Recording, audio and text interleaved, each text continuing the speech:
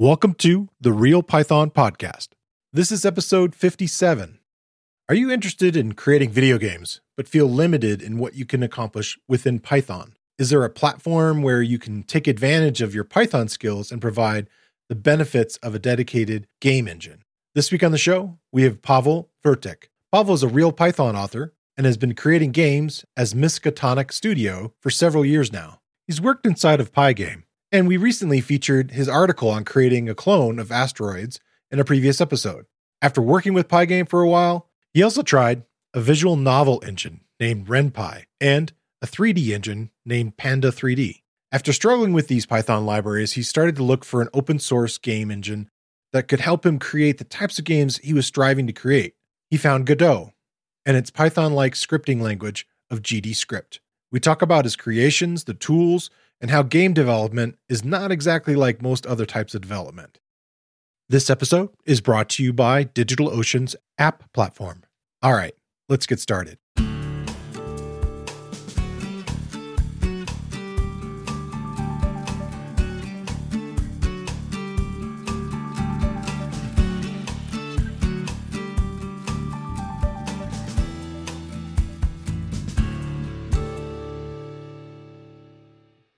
The Real Python Podcast is a weekly conversation about using Python in the real world. My name is Christopher Bailey, your host. Each week, we feature interviews with experts in the community and discussions about the topics, articles, and courses found at realpython.com. After the podcast, join us and learn real-world Python skills with a community of experts at realpython.com. Hi, Pavel. Hi. Welcome to the show. It's so cool to talk to you. Thank you very much for inviting me. It's a pleasure to be here. Yeah, so how long have you been writing for Real Python? Since last year, like more or less this time of year. So I guess it would be one year of writing, but I only did 2 articles by far because of the review process for the first one took a lot, and the review process for the second one, because it was my first project-based article, it took even longer. So I think several people took also some days off during this review process. So it's just prolonged the whole thing. But yeah, so by far I've written 2 articles for Real Python. It sounds like you've done a lot of talks, also going to different community meetings and things like that. Is that something you enjoy to do? I do enjoy meeting with people, with other software developers. Yes, and if I have something worth sharing, that I always enjoy sharing it. So I try to participate in these meetings whenever I have an opportunity and something that might actually be worth other people's time.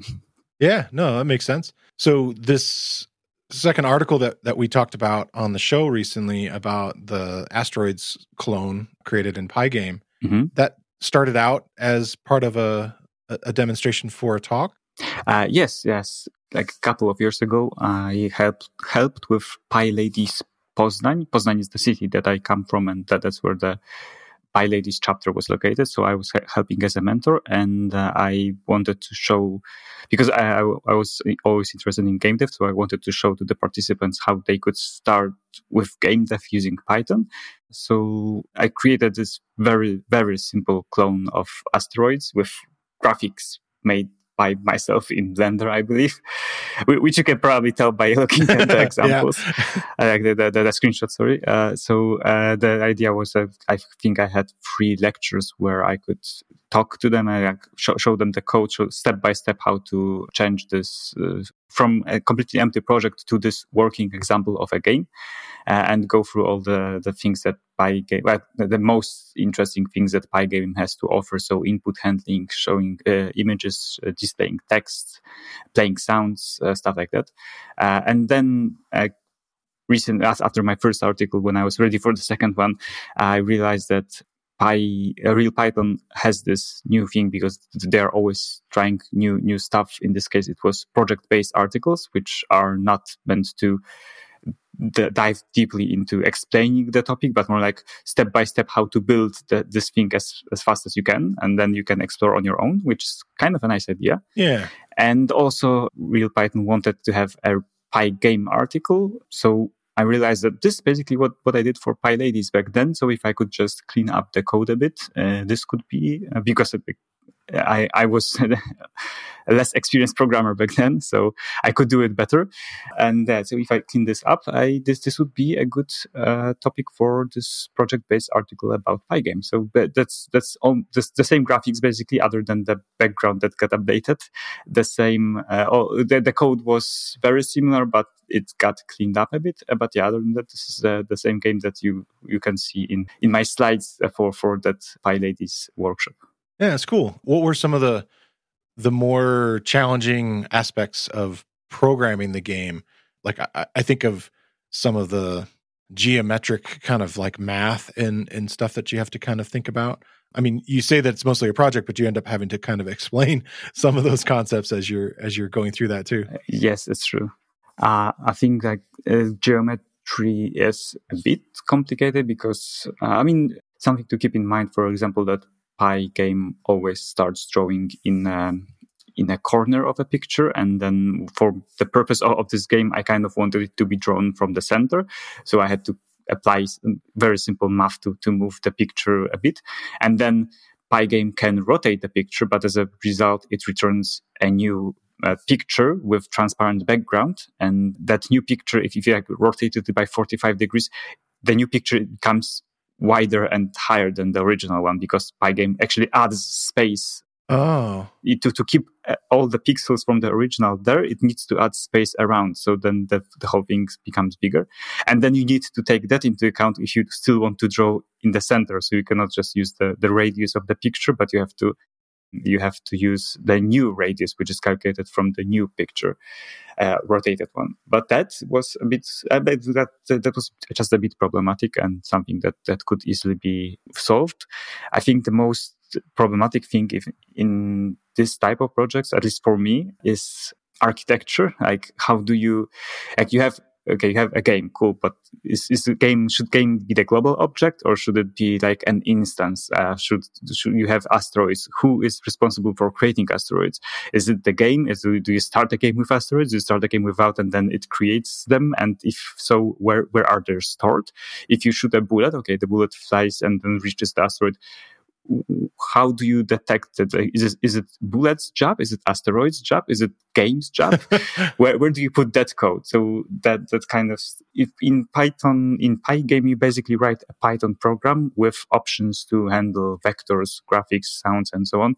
So you kind of need to figure out how to do it. The only thing that Pygame requires you to do is not strictly, but you kind of need to do it, is this game loop where you refresh the screen every now and then. So that, and in every iteration of that loop, you need to apply the logic, you need to move the objects, you need to handle collisions and so on. And how exactly you do it, it's all up to you. Yeah. So that's figuring out how to do it was probably the most difficult part of this.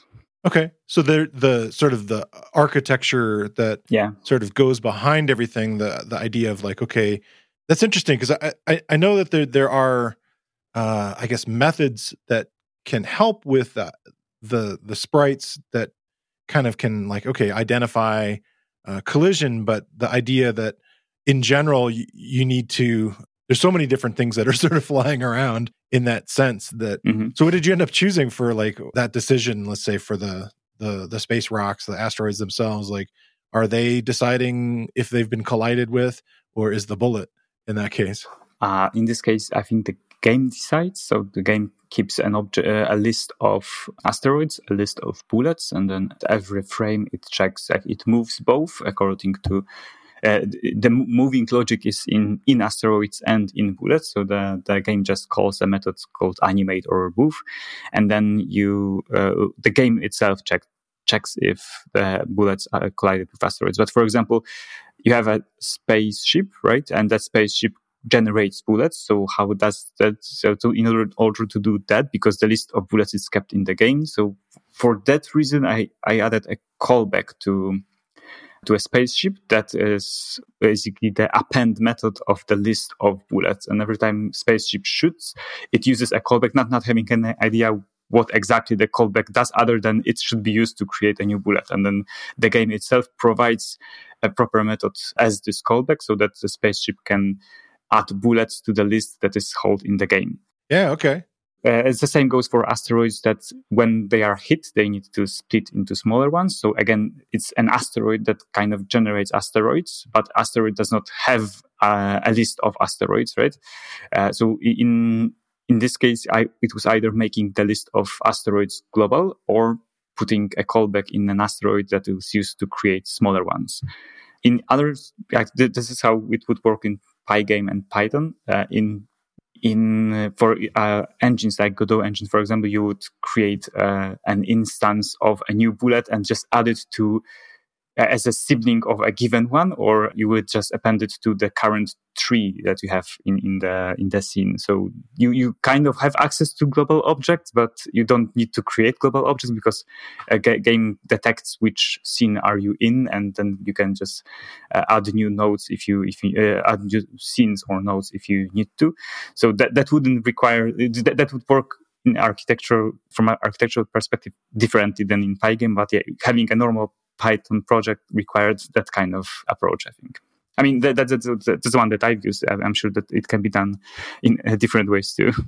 It's like I always talk about, programming is always just really solving problems. In this case, even though that this game that you're kind of emulating exists, you still have to think how all those things were created. And one of the things I thought that was always interesting when I talked to John Fincher a year ago about gaming was this idea that, do you think that doing game programming is a good way to learn a language? And I kind of leaned almost toward the idea of for Python in this case, learning really in-depth object-oriented programming. Do you agree with that? Oh, this was not a question for John Fincher. It was to me this time. I gave it to him too. I'm just wondering what you think, if games programming is a good way to learn programming. From my perspective, by far, game programming is completely different than any other programming. So if you have a Python, for example, a Python web application, that it has completely different life cycle, right? Because you can even make it work. It basically starts working when you get a request and then stops working when the request is handled. Of course, you can have queues of tasks running in the background, or you have a database connection, stuff like that. And this is one way of how an application can work. If you have a script on your desktop machine, so something that you brought in Python as a tool, for example, then sure, it always starts with this if name equals main things, and then this is the entry point, and you put all your logic there, you parse arguments and so on. And again, if this is a command line tool, for example, then it starts whenever you call it, and then basically ends whenever it's done. And with games, it's difficult because you have objects that kind of live their own lives. Like bullet, is it connected to a gun that shot it? Is it connected to the environment it flies through? Is there a global list of bullets? So that's one of the problems that I've had many times when I try to work with normal programming languages like C++ or Python and games, because games seem to not follow all of the rules that I have learned about those programming languages. So personally, I think trying your skills with game development is a great idea, and you should at some point give it a try. But I don't think it's that much translatable into the normal languages, normal applications. I think games are significantly different here. Just my opinion, though. No, it makes sense, and that's kind of, I think, really leads into part of why I wanted to talk to you a little bit further, because you started kind of dabbling in games, from what I can tell, that you were kind of playing around in Python and in Pygame. Maybe we could go a step backward a little bit and say, were you dabbling in other languages in playing, in trying to develop games using other tools before this? Before that point, before Pygame?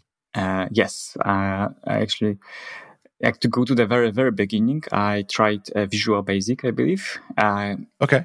Because back then I had zero idea about computers and programming itself, so I just went to I was searching in bookstores and other places and the books about programming, and this was the first one that I could find. So this was Visual Basic for children from 9 to 99 years old, or something like that, some ridiculous title. And I started coding in Visual Basic. I remember the excitement when I saw that if I drag and drop this exit button and then I code that it quits the program, and then I run the program and I click the exit button, it actually quits. I told the machine what to do, and it did that. That was perfect. But quickly realized that even two-dimensional games would be very difficult to make with this. Although I did create a Pong game using labels and shape that I rounded the edges off, and then these were the ball and two of the players. It worked, but I quickly realized this is not what I want. This is not how to make games, right? Yeah. As a side note, I saw this goofy representation of that in some GUI. They had created a snake game. Mm-hmm. I think it was like an iOS thing. And the snake was animated with checkboxes. Yeah, exactly. Yeah, this was perfect. Little sliders. Yes. Sorry, sliders. It was really pretty. Yeah, it was amazing. but strange. So that's kind of how it felt trying to make games with Visual Basic. I quickly realized, no, this is not the way. But yeah. So what'd you move to?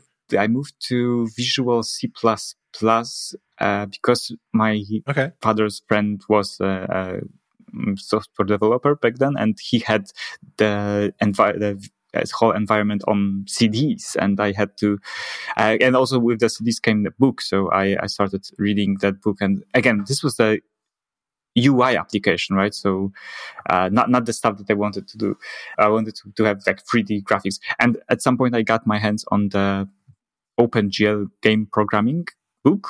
Oh, okay. Which explained how OpenGL worked, but back then I didn't even know what C++ is. So I went through the entire book. I knew what I could do after reading this book, but I still had no environment. So when I got this Visual C++ thing, and at the end of the book there was a tutorial of C++ itself, like the command line things that you have, things that you can run from a command line without any UI, and that was it.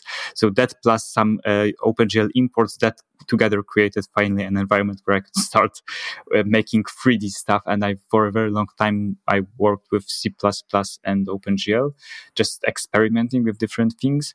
Back then, engines were not yet a thing, I believe. So this was kind of they kind of explained that this was used in this game, but it wasn't yet. There weren't any ready-made solutions yet available.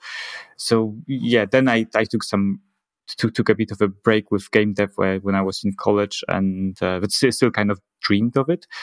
And then sometime later, when I came back to the idea of making my own games, I was a full-time Python developer, and I had this thing that I wanted to do everything in Python, because Python was such a great programming language. I wanted to use it for absolutely everything. So desktop script, Python, web application, Python, of course. So games, why not Python? And then I started looking for what are the Python options for making games, and Pygame was the first one that came up. So I gave it a try. I made a couple of smaller things, but again, I don't think I'm not even sure at this point if Pygame really supports 3D objects. I know that back then I definitely didn't get to a point where I could create anything 3D with Pygame. So I tried for a very, very short time RenPy. Quickly realized that this is not the RenPy is a framework made in Python that is intended to be used in visual novel games. But I realized that I don't really want to make visual novels, and this was specifically for that type of games. It wasn't really useful for anything else. Yeah, you had mentioned that project to me, and I checked it out a little bit, and I find it intriguing. Like that, I had seen something similar in kind of the iOS world. This idea of creating, it's sort of like an animated novel with sound and, music and all these other kinds of aspects of it. But it truly is an enhanced version of a comic book in a sense, or a graphic novel or what have you, which is neat. And I think you can tell really kind of cool stories with it. Yes, definitely. In fact, there's some interesting games that kind of almost sort of take on that a little bit and go a little further, but I can see how it would be limiting if you're like, but I want to interact in an environment. And that kind of like is a very different set of tools. So yeah, I think that the genre itself is very, very fixed. Like you have these characters and the background and the text underneath. So but because of that, you could create a really good tool that does exactly this one job, because the interaction is kind of limited. So you don't have a lot of creative freedom, I believe. But yeah, for that, as far as I could tell, for that one job, for making visual novels, RenPy seemed to be a very well made tool, like covering almost all of the aspects that you could think of. But yeah, I didn't really work with it other than the quick tutorial. And also, I think RenPy uses Pygame itself, so it's basically an extension of Pygame. But then continuing with Python, when I finally wanted to make a serious game, I started checking other frameworks and found Panda 3D. It looked promising, but had its own limitations. And I decided that maybe putting everything in scripts, in like text files, is a good approach for any other application, but not necessarily for games, where I would like to see a preview of my scene and see like how materials would look like, how the lights would look like. So I started looking for options that were not necessarily strictly Python related, and that's how I found Godot engine. Yeah, so it's something that at the very, very end of our conversation that I had with John Fincher, he mentioned it and as something that he was interested in exploring too. And I kind of feel, the kind of struggle there in your journey, in the sense that, like, I really would like to create something in 3D, and I'd like to create something where maybe I don't have to focus so much on the tooling, if you will, of like, how do I, how is something going to live in this space, and kind of like managing a bit of the game loop and managing, some of the aspects of like, okay, the objects and things that live in this place, that you can maybe focus more on, I don't know, what might be interesting for a game developer, and as opposed to per se struggling. It's almost similar to, like, I'm going to have this conversation soon with an infrastructure engineer, and the difference between an infrastructure engineer and a data scientist are kind of inverted as far as like what they find interesting. And I know there's people that find building engines totally interesting, and that, or actually building tools for other people. And then for other people that want to express this sort of creative side, maybe they're not super interested in building it all from scratch, and they want to get a game created a little sooner, per se. Is that kind of some of the experience that you had? Well, when I started, you're definitely on point here. Yeah, when I started, I kind of had this idea that I want to make games, but it seemed so distant that I didn't really focus on what specific game I want to make, because I felt that first I need to learn all this basic stuff, like how to even display a 3D object, how to make it move, how to animate it. Yeah. And as I said, back then there were no engines, really popular engines that you could just download or buy a license to. I mean, if you were a big company, you probably could buy a license to it. But yeah, as a normal indie developer, not really. What I realized after some time is that I wasn't really working on a game. I was basically working on an engine for the game, using directly OpenGL back then and C++. And I think DirectX 9 or something like that, because that's what the book was about. So yeah, I was trying to solve the problems that other games would have to solve too, and I didn't even have time to ask myself, what kind of game am I trying to make here? Like, it was just like, how do I remove these pixels from this bitmap so I achieve this transparent background here? So instead of making a complicated object, I make a flat object with a transparent background, because it's more efficient. And this was a very interesting thing, but at some point I realized I probably just want to make a game, but I haven't really focused on what type of game, because I've been trying to solve these problems. And then like the engines became popular, and I realized I no longer have to solve these problems. There are ready-made solutions. So both topics are definitely super interesting. Like if you work on an engine and you need to optimize everything and you need to handle these low level APIs, I've been just dabbling with OpenGL for some for a lot of time, but I wouldn't say I got into the really advanced stuff because of my learning process looked back then. But if you work on an engine and you need to figure out how to now OpenGL is deprecated, so how to work with Vulkan, for example, and figure out how to use those APIs to display nice materials with normal maps and so on. That is definitely a fascinating thing. But also, and making games is super fascinating too, but also completely different. You need to focus on how this storyline is going to work. How is this game too easy, too hard? Is it too short? Is it too long?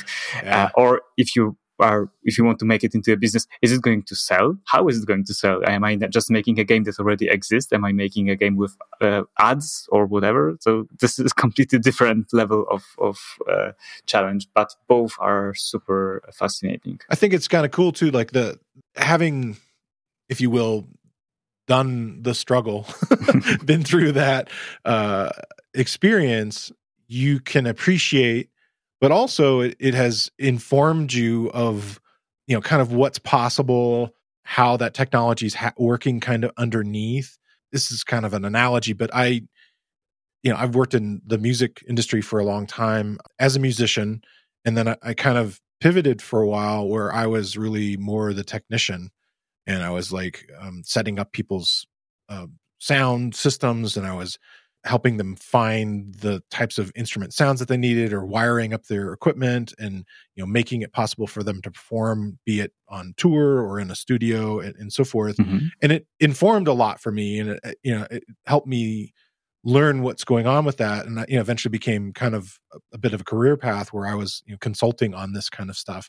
But at the same time, I was always sort of wanting to be the one making music also, and so eventually I got to this thing where, okay, well, how much do I want to spend my creative effort in helping other people succeed, and what's the balance there of doing my own kind of thing. And games have always been intriguing to me, and I have enjoyed that rise of sort of the idea of, okay, these engines, things like Unity or this, the other big ones that are out there that I've seen. This episode is brought to you by DigitalOcean's App Platform. DigitalOcean's App Platform is a new platform as a service solution to build modern cloud-native apps. With App Platform, you can build, deploy, and scale apps and static websites quickly and easily. Simply point to your GitHub repository and let App Platform do all the heavy lifting related to infrastructure. Get started on DigitalOcean's App Platform for free at do.co/RealPython. That's do.co/RealPython.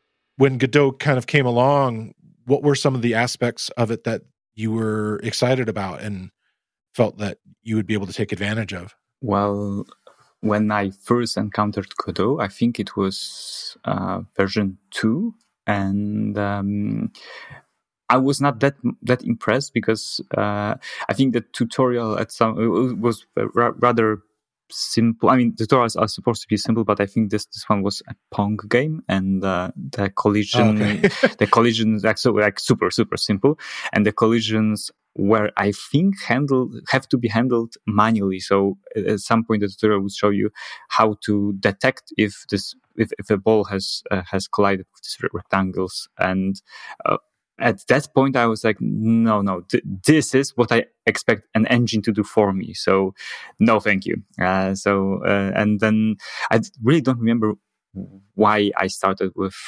Godot back then. If it was still version 2, like what did I try to? At what point in my journey I tried to use Godot engine? I don't really remember. But my first impression was like, this isn't really great. And then when I started working on this first and only by far game, Intrepid, I gave it a try again, and then Godot has already been upgraded to Godot 3. Oh, okay. And the tutorial was still like simple as a tutorial, but the game was not Pong, and it was something much more interesting. And the engine showed you how like all of many of the things it was taking care of like on its own without having to code them, which is very nice. And I think when I decided that I should use an engine instead of Python plus a Python module for 3D graphics and sounds and so on, my main concern was, I believe, that what I wanted to have is this nice editor where I could drag and drop models, rearrange them, because this can be done like by putting coordinates in scripts, and then running the program again and again. But I thought that this was going to be wasting my time. So I wanted a nice preview of what I'm working on. And I wanted things like, well, for example, playing sounds at given points in 3D space or triggering stuff. Yeah. Or collision zone so that I do not cross through walls, but if I open the door, then I can cross through walls. I wanted all of that to be handled automatically, because when I was working with OpenGL, I remember even implementing my own collision systems and like trying to figure out mathematically how to make this work in every possible case. And always kind of missing one case. Like this will work for axis aligned objects, which is great. But as soon as I rotate them, it no longer works. So and this will work for rotated, but only in one axis. So if I rotate it in two axes, then it no longer works. So I wanted that kind of stuff because it's very, very reusable from one game to another. So I wanted that kind of stuff to already be done in the engine itself. And in that terms, Godot was very much not disappointing. It took care of a lot of logic, like a lot of collision detection, showing models, materials, light sources, playing sounds, animations, and so on. So all the stuff that could be that I would expect would be reusable, would be provided by the engine itself, was already provided by Godot. Nice. Yeah, I think that's even an experience that you had with the Asteroids game, in the sense that these objects were round, but when you do collisions, very often. Yes. Also, in Asteroids, sorry to interrupt. In Asteroids, you don't have to really handle collisions in terms of you don't need to move the objects whenever they collide. The collision, when it happens, it means that the object is destroyed. So that's the only handling. You just need to detect that it happened, and then this is super easy. But handling collisions, like if you have cube and another cube and you push them together, then they should not just stop, they should slide along one another, but which direction they slide to, and then like they reach the corner and they just stop sliding, because there is nothing to stop the movement, so then they continue going on their own. So that kind of stuff is very much more difficult to implement. So, and that's what is already done in. Yeah, no, I was thinking about that. It's like, it's sort of like multiple, it's just multiply X, Y, and Z. And then you could think about like, okay, like what is the surface these both things are on? Are they in space? So they just sort of do bounce versus like if it is actually has like, like gravity, and then, okay, it's on like a metal floor or it's on rocks or whatever. They're all going to behave differently if you want to have any kind of realism. And it's just super complex. Yeah, cool. When I was looking at Godot, I thought, it's nice because you keep kind of the idea of kind of being able to visualize how things are going to look. The idea that you could create a scene or a level, and put lights in and put other sort of sources, and then your main object sort of characters, and be able to see that, I think is pretty incredible. And that happens mainly in, I don't know what to call it, but pretty much like a GUI kind of like interface that is part of the language, right? Yes, definitely. You have a very nice editor that like the central place is how your game is going to look like, and then you have something that in Godot we call scene tree. So there is always one node that is the root of the scene, and then you can have a a tree of other nodes, and each one of them can do things like showing a 3D model or playing an animation or playing a sound or be a light source. And then you have properties of those models. So for light source, like what is the range of this light? How does this light, what's the attenuation of this light? So how fast it goes out as it reaches the end of this range? Does it produce reflections or not? Is it actually a negative light source? So it absorbs light. So some not so realistic, but kind of cool things can be really added here. And a lot of properties are just there available in editor, and for everything that is not in editor itself, you just add a script and then you edit it in the same the same editor, but in the scripts tab instead of 3D tab or 2D tab. Yeah, you're kind of becoming a bit of a interior designer. I remember like when I started working on Intrepid, there is this animation of graphic designer micromanaging one of the employees and just standing next to them to a laptop and showing like swiping their head left, now a bit right, a bit now left. And so I just used that to show how I arrange items in the interior of for Intrepid, just moving the table a bit left, moving the table a bit right. But that's like, but it becomes very easy and very completely not programming related, but also very much game dev related. So you look at your level and you say, nah, this door should not be here, it should be there, and you just move it. And this table, if I have it like here, I cannot move between the table and the wall, so I will move it. And this all becomes very, very easy and kind of fun to work with when you have such an editor.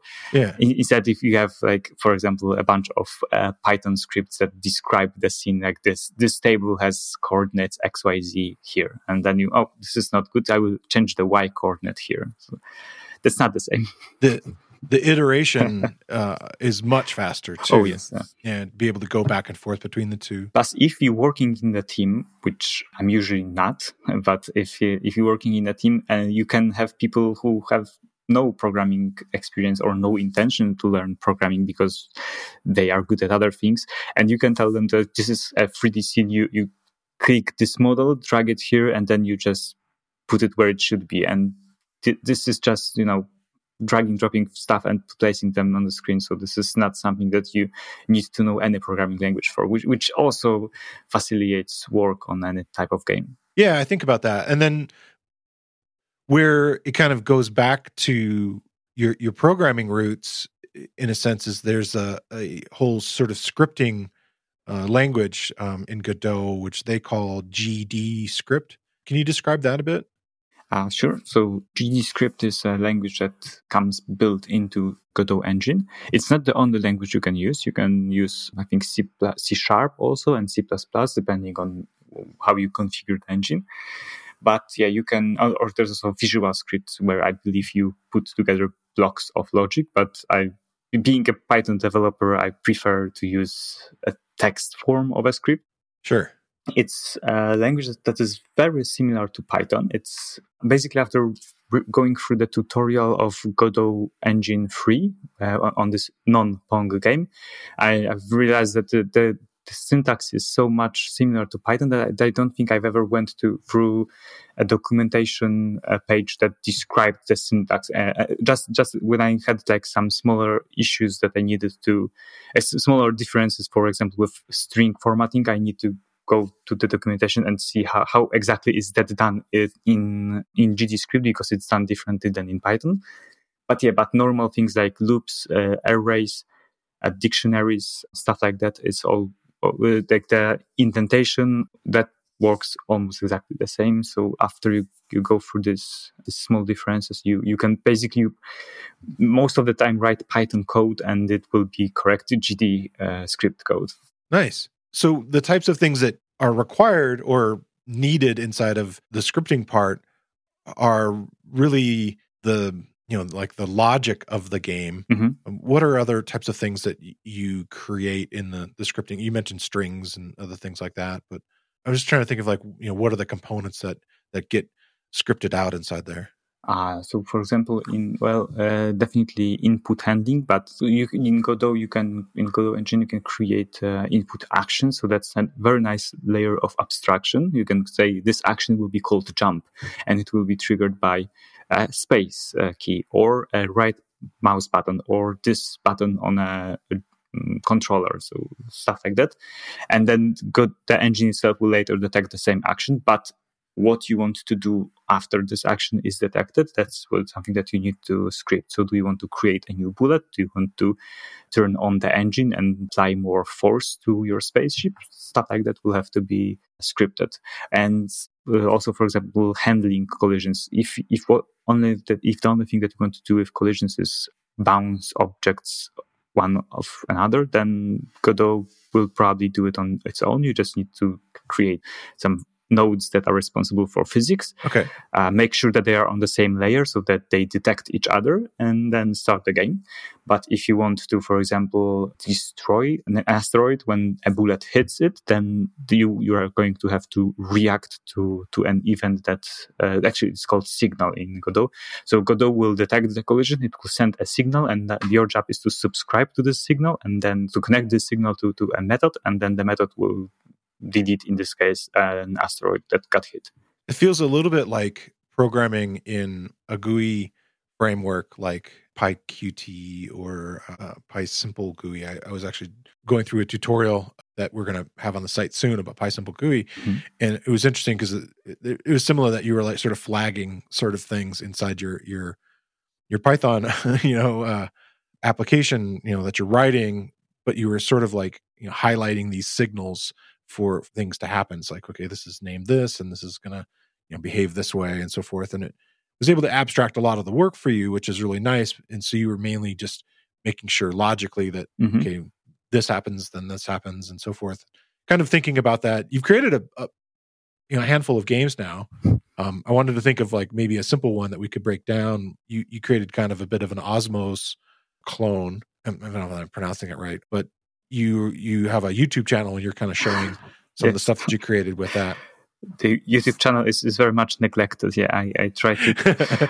That's okay. It happens. Post stuff regularly on Twitter just to share the interesting things I managed to achieve.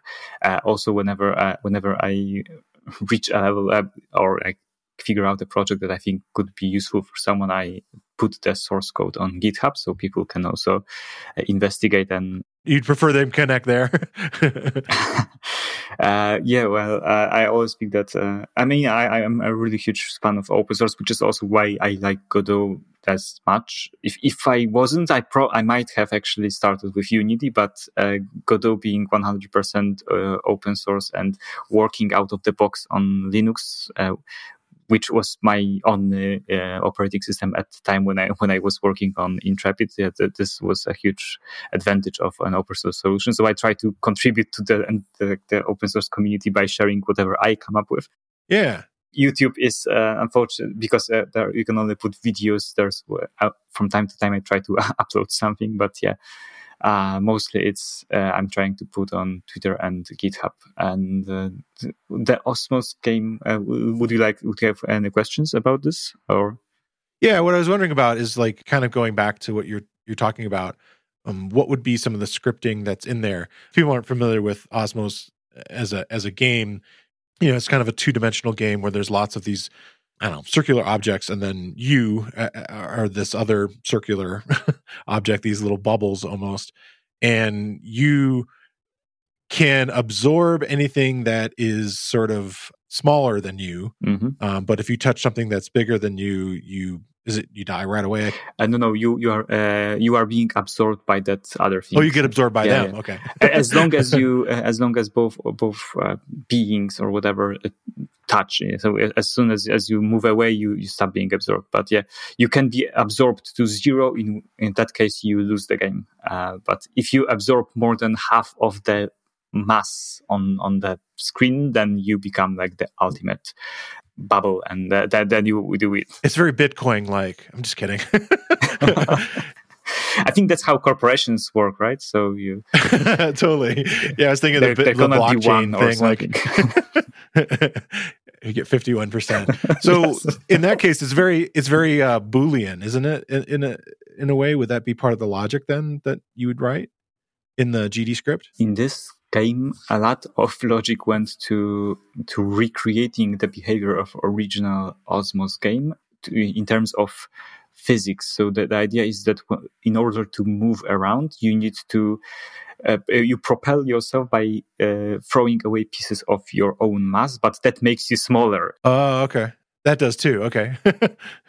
Yeah. So I think this algorithm at this point could still be improved, but I started with something very simple, like your radius always decreases by this much, and you create always a piece of mass that has a radius of this. So, and then you always move away with there's a force applied to you, not that I don't need to keep any vector. I believe. I think this is actually done by Godot engine itself. So if you use a proper type of physics, you just apply a force. So this was one impulse of force applied, and the value was always the same. And then I kind of tried to make it more to feel more like the original game. So the larger you are, the bigger pieces of yourself you throw away, and the faster you go.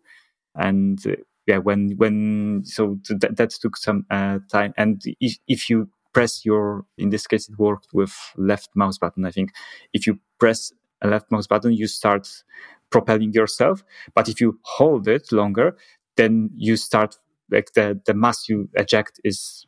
You eject more of it. So that kind of had to be scripted there. And getting that right took a couple of attempts. And I think at this point it works, but I think it could work better. Okay. So to make sure that the mass that I lose is the same as the mass that is created as this new bubble. And also the force applied is more or less proportional to the size of the bubble. If it's big and I apply very small forces, then it's not going to move at all, like very noticeably. And if it's small and I'm going to apply a large force, then it's going to be moving very, very fast and lose immediately because it's going to crash into something bigger. So that was one of the things that got scripted. And I think the other thing that got scripted is that the handling of collisions. So whenever two of those round areas collide, I needed to figure out which one is the bigger one and which one is the smaller one, and start taking away mass from one of them and putting more mass to the other one. Yeah. In this particular game, you might also notice that the color changes. Like if a bubble is bigger than you, it's red. If a bubble is smaller than you, it's blue, to indicate that if it's almost the same, it's going to be almost white. So if it's just slightly bigger, it's going to be white with a tint of red. Oh yeah, okay. and then if it gets significantly bigger, then it's going to be much redder than it used to be. So that is this was actually done with signals. So every time the main bubble ejects some mass, you it sends a signal that the radius or the mass has changed, and then we check every other bubble is connected to the signal and checks if now is bigger or it's smaller or it's significantly bigger or significantly smaller, and changes the color accordingly. They all have to kind of rate themselves across. Yeah. the new status. Okay, cool. Yeah, it's an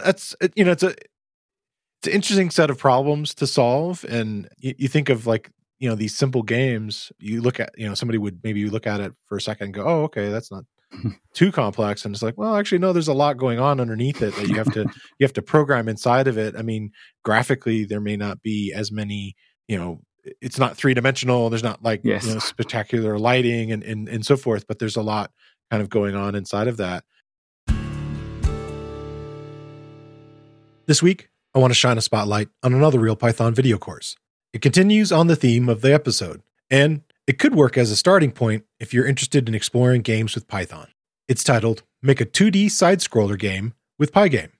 The course is based on an article by previous guest John Fincher, and in the course, yours truly takes you through how to draw items on your screen, play sound effects and music, handle user input, implement event loops, and describe how game programming differs from standard procedural Python programming.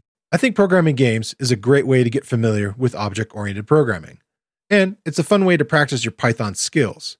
Plus, you get a project that you can share that can be a nice showcase of your work. And like most of the video courses on RealPython, the course is broken into easily consumable sections, and you get code examples for the techniques shown. And now all the courses on RealPython have a transcript, including closed captions. Check out the video course. You can find a link in the show notes, or you can find it using the newly enhanced search tool on realpython.com. To think of another game that was Intrepid your first like big Godot game that you did?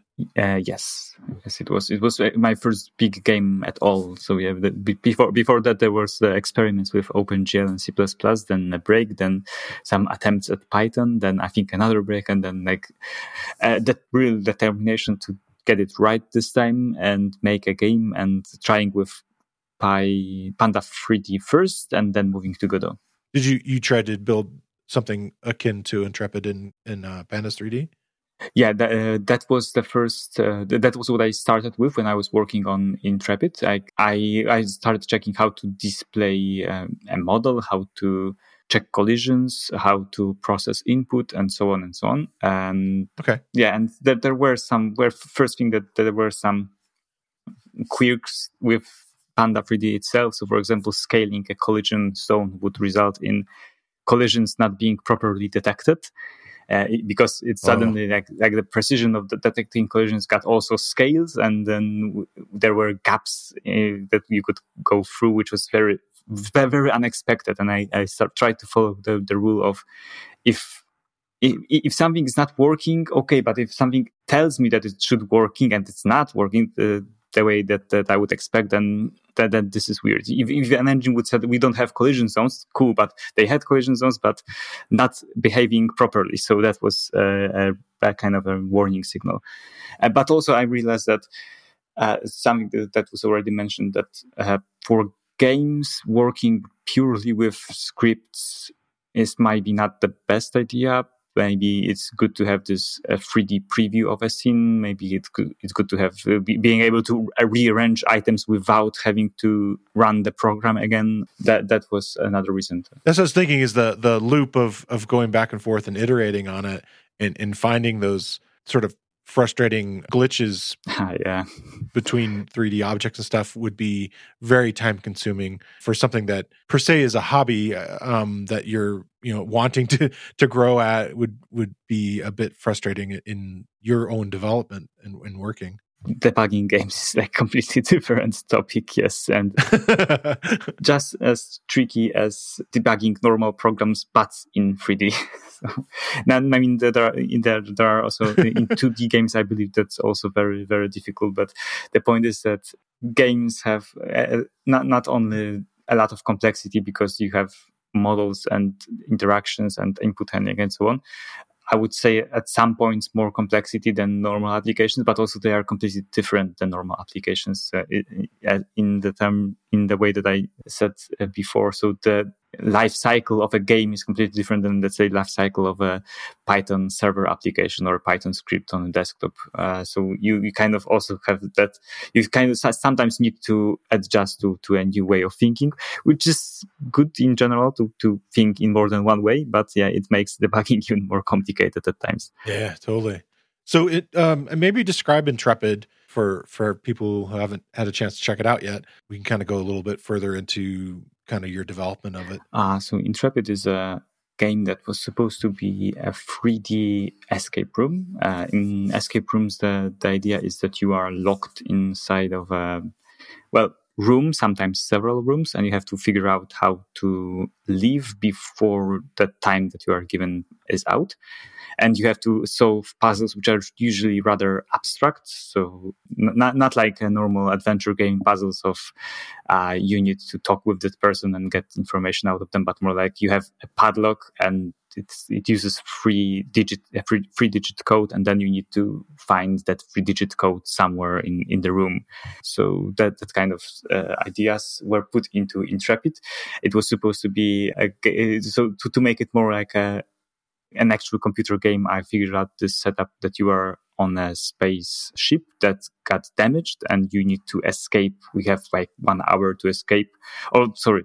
1 hour is never mentioned in the game itself. You just have this Denjirometer on the screen of the computer, and you can see that it's going up and up. And when it reaches top, the spaceship explodes.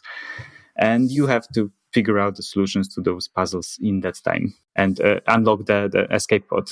Yeah, so I was figuring out quite a bit of it. I didn't escape, but I was able to, find the 3-digit padlock, and then there's another one that's like not to spoil anything, but I believe it's based on the planets. Yes. And in this other screen, and so I was trying to enter in those codes in another area, and then I was like finding little objects and so forth. So it was neat. And as far as a 3D world goes, it has all the lighting that you're talking about. You have this sort of pre-animated thing where you're kind of waking up out of the sleep pod. I'm very happy with the animation. Yeah, this was. Yeah, it looks cool. I explained to my 3D artist how I wanted to make it look, and then they made it look exactly like I had envisioned this. So I was really, really happy. That's cool. And then it turned out that I can, in this effect of you like losing your eyes, losing focus, that's just done with manipulating a camera in Godot. So I just created at random intervals, the focus point goes either super close to your eyes or super far away, and it gives you this impression that you just woke up and you don't really see clearly. And it was surprisingly easy to achieve that effect, but the result was exactly what I wanted. So I was very happy with this. Yeah, and I'm glad that you also liked it. Yeah, I was impressed with it. The graphics are neat, and that kind of gets into something that I tried to talk to John a little bit about, the idea of like, if you are not an extremely experienced 3D, I guess artist would be the term, creating these objects in a 3D tool. I know we talked about this before we got started about using Blender as one of the tools that's out there. It's kind of nice because it's open source, that people can kind of play and create in. And I think had somebody else talk about Blender, the author of Jupilit had mentioned it also. But how did you find that person to help you create your assets, the 3D stuff? For the 3D assets themselves, it was surprisingly easy, I would say. I was checking one of the websites with 3D models, because first thing that I wanted to do is check if Godot can handle a 3D scene. So I checked, so I just bought a couple of simple models and because I didn't know back then how to use Blender properly. Right. It's a whole separate path you have to go down. Yes, exactly. I wanted a model that has some geometry, a texture, probably multiple textures, so like for color, for reflections, for normal maps, and so on. And then so I found them on one of the websites. I think it was CG Trader. Okay. And I found more than one model, but then I liked one of them more than the other. And then I contacted the person who put those models up there. So I was asking if they would be willing to make custom models for my game. And the guy was like, yeah, sure, no problem. So cool. That was finding that part of collaboration was very easy. Oh, that's good. That's nice to hear. I knew that immediately. I knew that I'm not going to make them on my own, because even though I also like Blender a lot, and I other than game dev, I love 3D graphics too. But I knew that my skills are definitely not good enough for a full game. So I needed someone who has more experience. Yeah, and a lot of people want to show off their work, and maybe they're not super interested in building an entire game themselves. So it can be a nice kind of win-win sort of situation for people collaborating. So we'll have to include links to that CG site that you mentioned. Sure. Cool. So you went through the whole idea phase, creating this thing, building it, coming up with all the concepts and the puzzles for the escape room sort of game. And then you were able to, using Godot, package this whole thing up and be able to share it on different platforms. You mentioned Linux, but you were able to package it up for Windows. Is that something that Godot helps you with? Oh, yes, a lot. Godot has this thing called export templates. So when you open your project, you just go to go to a specific option in the menu, and then you can download the templates from Godot website. So it's not like a licensed thing. It's just specific for a specific version of Godot. Once you download them, you can pick any of them for your project. And there are templates for Linux, Windows, Mac, Android, HTML, and possibly others too. I'm not sure about iOS. I think because of how developing apps for iOS works, it might be more difficult. And I never was interested in making games for iOS yet, at least. Yeah. But I think there might be an option, but more like this might be more difficult than, for example, with Android or desktop. Yeah, I think you have to probably tie in Xcode and... Quite possibly, yes. But very, very possibly you have to do something that is specifically related with Mac accounts or something. Yeah. But yeah, for any other platform, you just download a template, you add it to your project, and then you just double-click export project, and there it is. You get a PCK file, which is like the whole game packed in one file, and then you get an executable for the specific platform. So it's exe for Windows, or .86x something like for Windows, for Linux, and stuff like that. For Mac, I think that the structure is different because they need to wrap it up in this format that Mac uses. But yeah, the process is the same. Nice. It's very nice. Yeah. So after, in that case, you were able to navigate putting it up on the Steam store, which I guess would be a whole other separate conversation. Oh, yes. Which we will probably won't dive into here, but that was something you mentioned, that's a whole thing of how do you distribute this thing? Like in the case of Godot, there's no strings attached as far as royalties, as far as using this this tool and this engine. So, partly why I wanted to talk to you is, hey, I bet there are other people that get to your point in Python and realize that they maybe are a little more interested in scripting the logic as opposed to banging their head against scripting the 3D world and all those kind of engine kind of elements. And so this might be a nice solution that is kind of related in a way, which is really neat. I had not heard more about it, and it was really fun to see a finished project. And now you've created a kind of another tool, the game. What is it? You call it GOAT is the short name for it, yeah. And I'm going to get the name wrong, but maybe you could describe that briefly. The full name is Godot Open Adventure Template. There you go. Okay. The short one is GOAT. That was a very very precisely planned marketing operation here to call it like that. Yeah. Because I knew that project needs a catchy name and a nice logo that came later. But yeah, the first one was Open Adventure Template, but I think goats are more cuter than oats. So yeah, it ended up being a goat.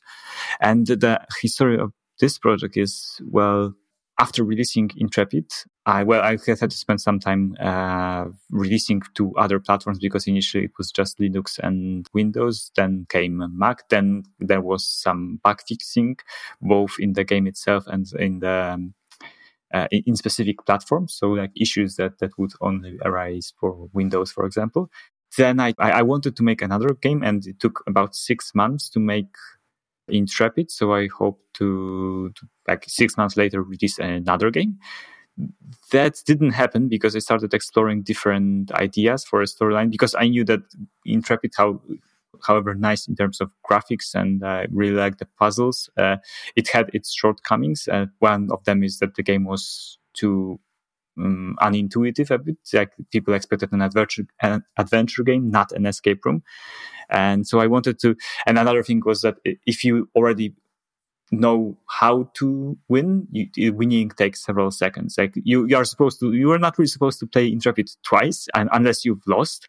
But yeah, if you won, then the next playthrough will not be fun at all, because you already know what to do.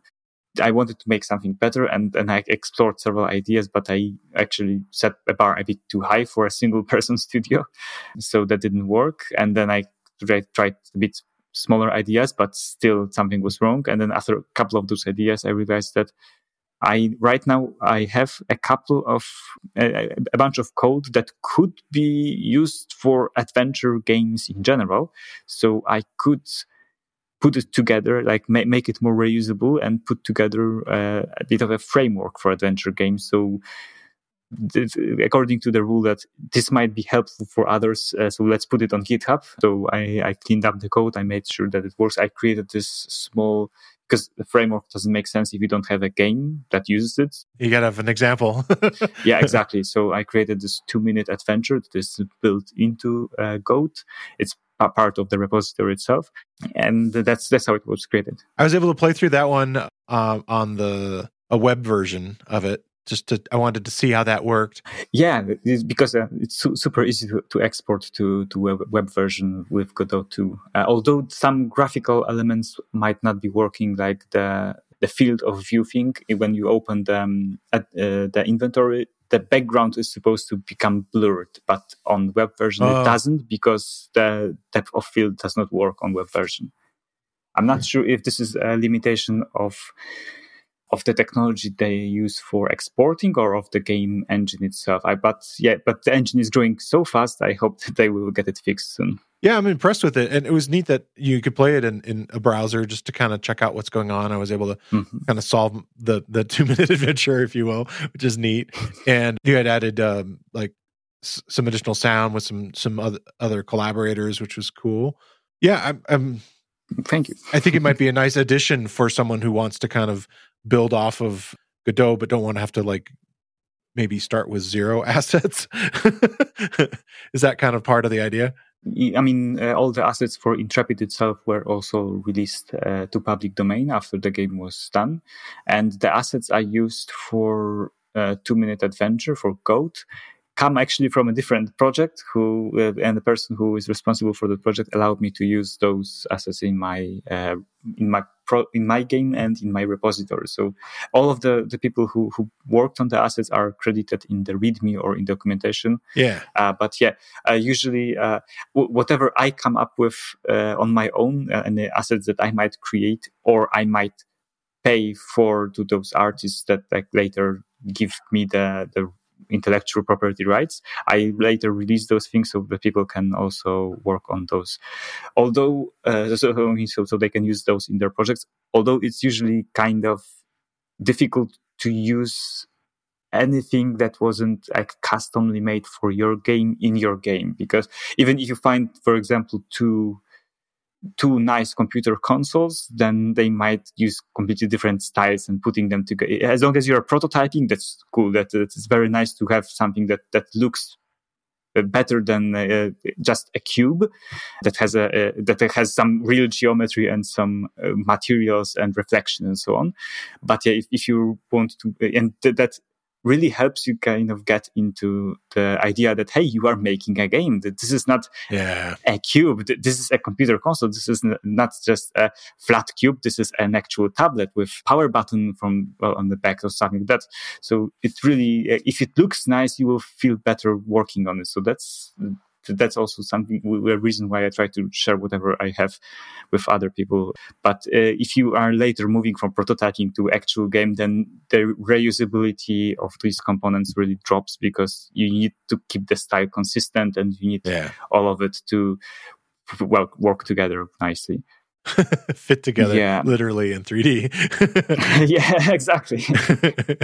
Yeah, that makes sense. And, and I mean, that's a whole part of that, the sort of indie game scene, giving credit of where you found all these assets. There's a lot of things that have been released license wise. And I mean, I guess that's similar to the other areas of development too, that, like if you're going to reuse things in your code, that you need to credit the sources for those things, and definitely applies here too, because there's so many tangential creative fields that are involved in it. And yes, that's pretty neat. Like I'll probably have to come back and talk some more. Like I thought about working in Blender and what is involved as far as like features, as far as like scripting inside of there, using some of your additional programming skills if that comes into play. So I have a couple of weekly questions that I like to ask everybody, and the first one is, what's something that you're excited about in the world of Python right now? Well, recently I got my hands of a small prototyping board with CircuitPython inside. And so I remember back in college, I was trying to get into electronics, because that's like another cool thing you can do with programming, make it tell things to physical stuff that like later turns wheels or whatever. So it's just not everything existing just in a computer, but like actually on your desk and doing stuff. And that back then was super difficult to get into electronic programming because you needed a chip, you needed a programmer, like a device that we would put this chip to so that you can load the program into. Then you needed to put two pins together to put it in the programming mode. Then you needed other tools to export your program into in a format that will be recognizable by this microcontroller, and a lot of extra steps for someone who just wanted to try things out. And with this CircuitPython, I plug it in to my computer with a USB. It shows as a small pen drive, and then there is this code.py thing. When I edit it and save it, the board, the prototyping board restarts and immediately starts executing the new source file. Yeah, so cool.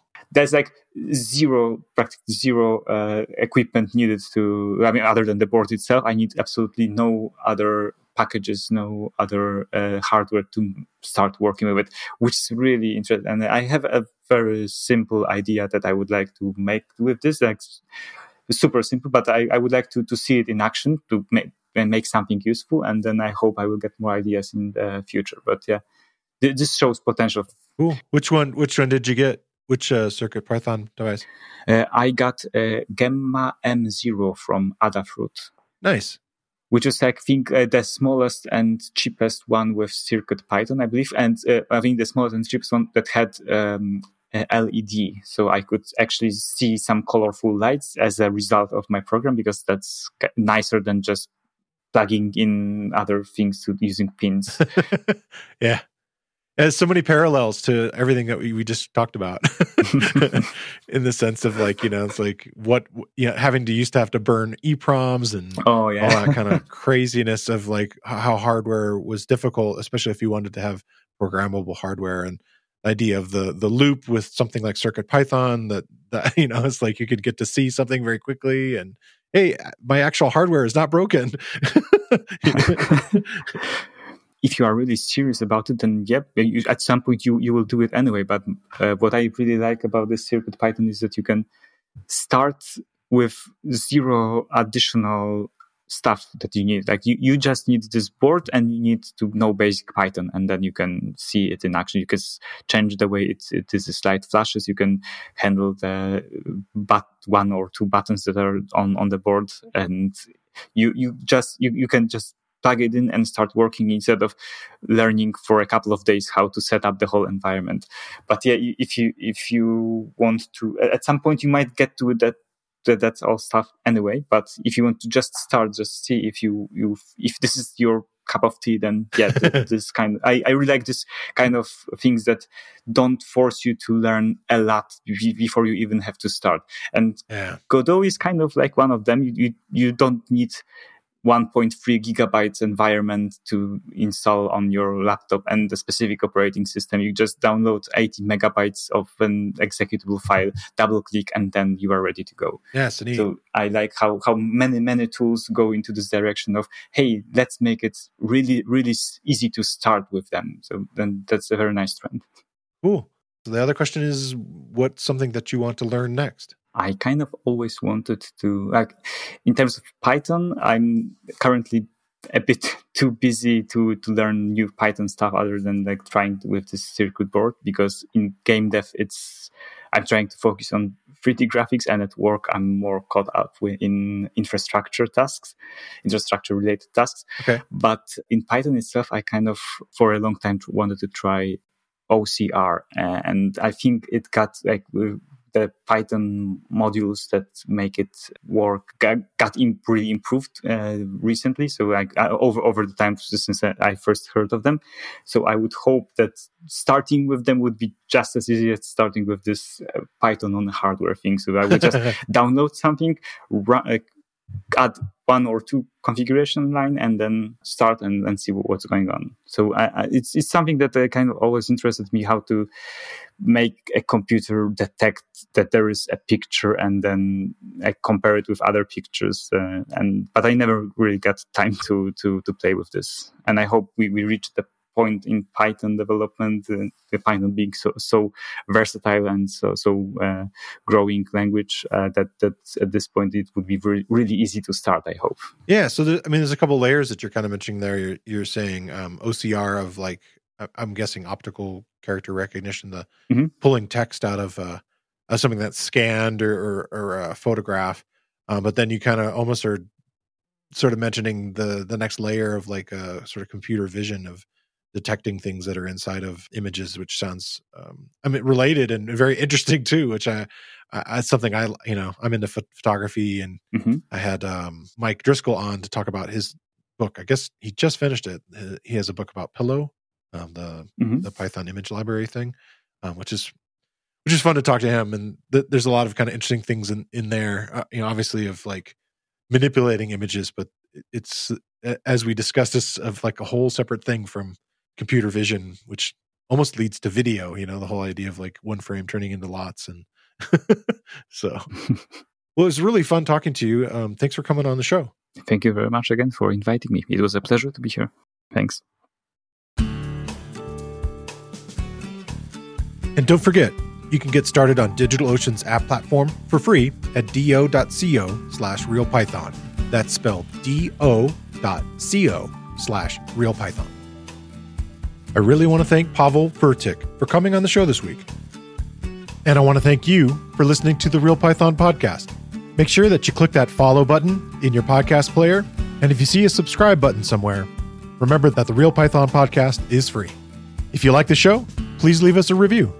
You can find show notes with links to all the topics we spoke about inside your podcast player or at realpython.com/podcast. And while you're there, you can leave us a question or a topic idea. I've been your host, Christopher Bailey, and look forward to talking to you soon.